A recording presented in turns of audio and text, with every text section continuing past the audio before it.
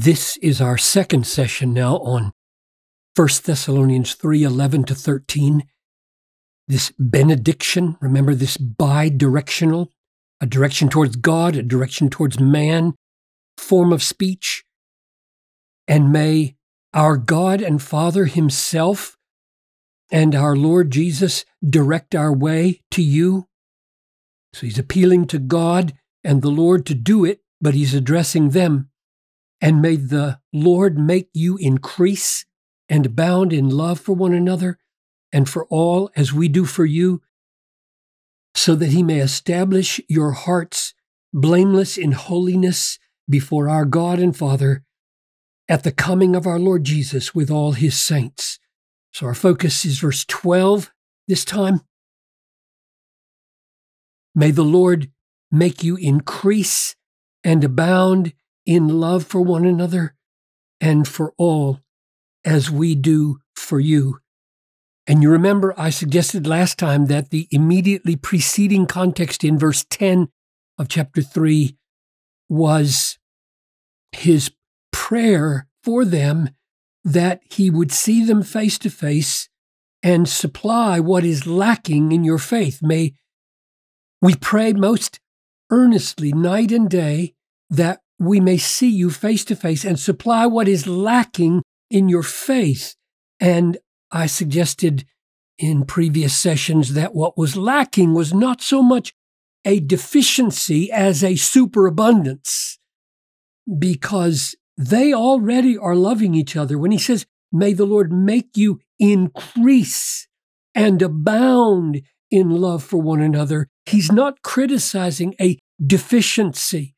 You can see that in chapter 4.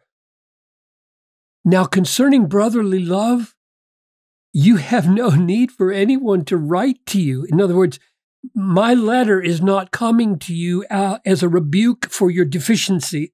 I think that's what that means. For you yourselves have been taught by God to love one another, for that indeed is what you are doing. To all the brothers throughout Macedonia, but we urge you, brothers, do this more and more.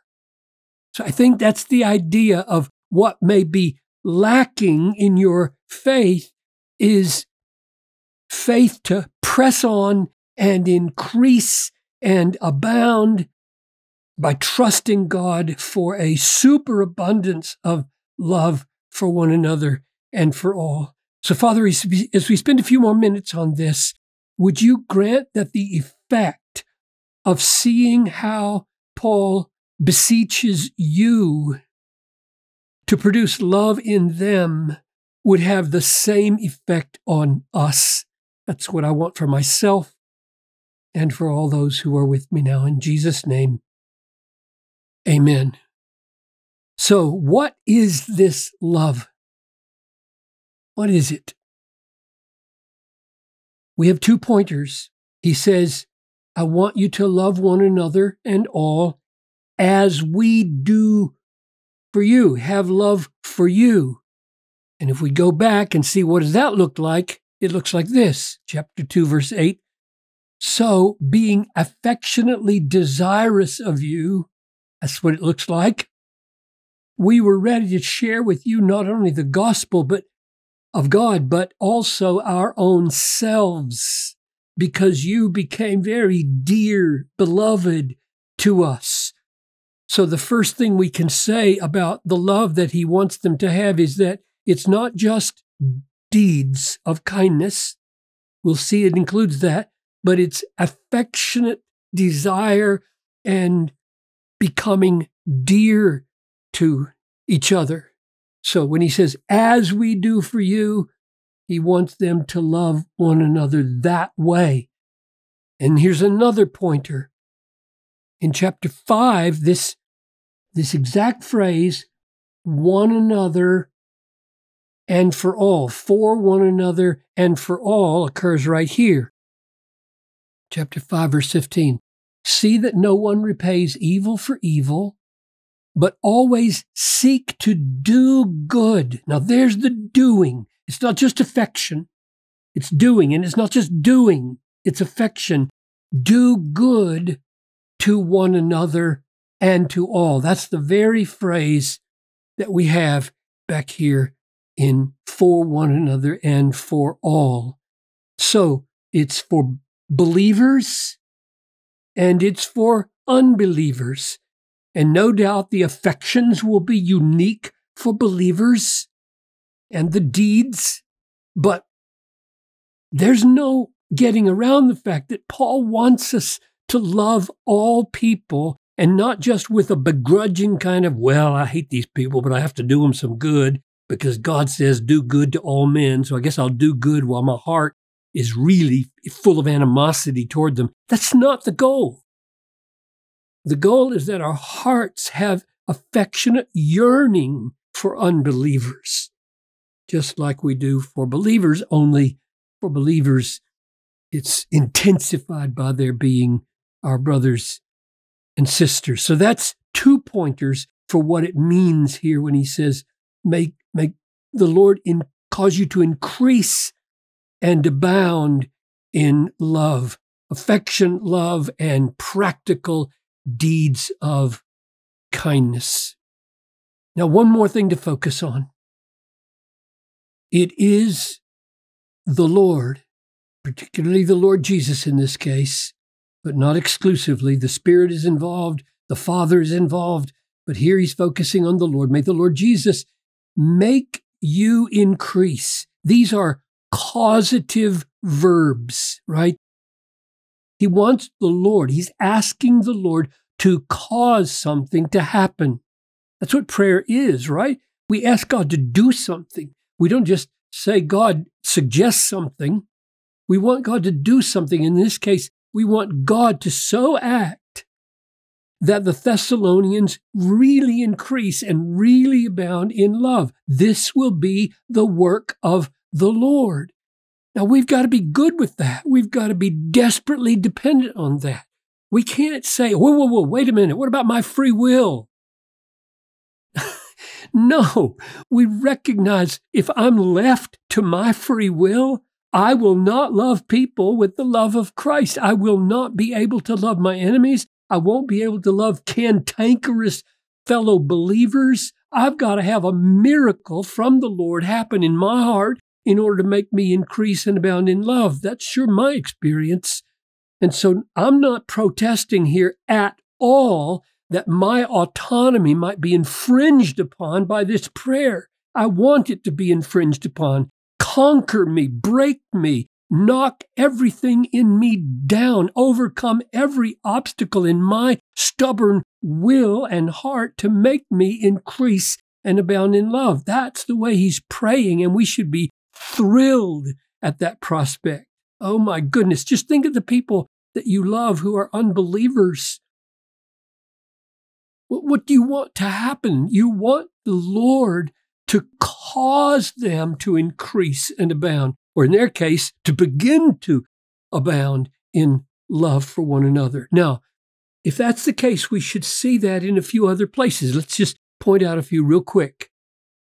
Here's 2 Thessalonians 1:3. We ought always to give thanks to God for what? Why would we thank God? Because he's done something. What has he done? We thank God for you as is right, because your faith is growing abundantly and the love of every one of you is increasing. In other words, God is doing it when he writes 2 Thessalonians. He's doing this. Here he's praying it, and here he's doing it. And when God does it, he thanks God. He doesn't thank the Thessalonians that they've become loving people. He thanks God. And if I succeed in loving anybody, I'm on my knees at the end of the day saying, thank you for conquering my selfishness. Or here it is in Philippians 1.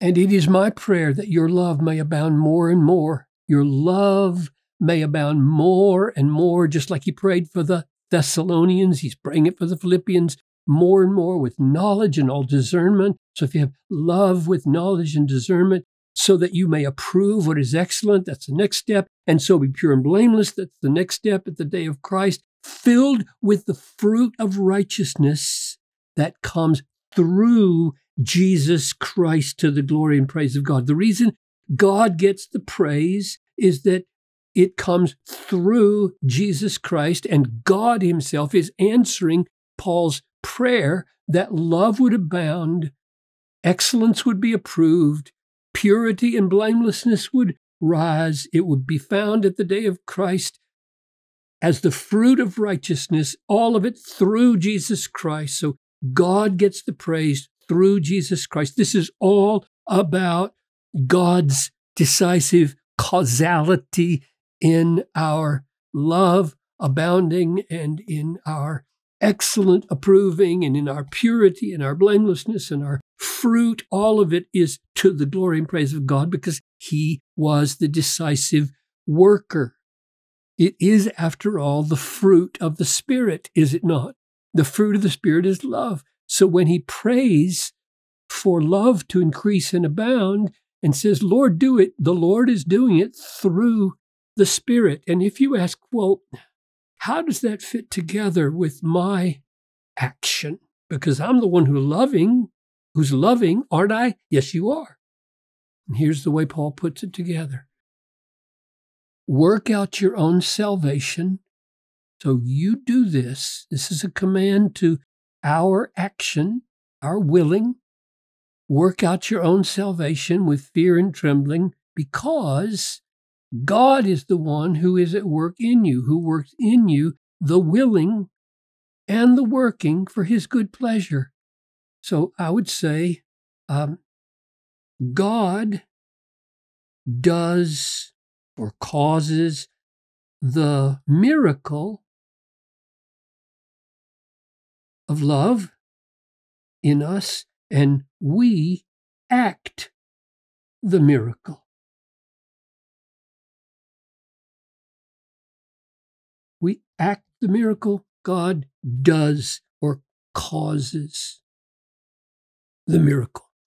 So that's what Paul is praying for back here in chapter 3:12.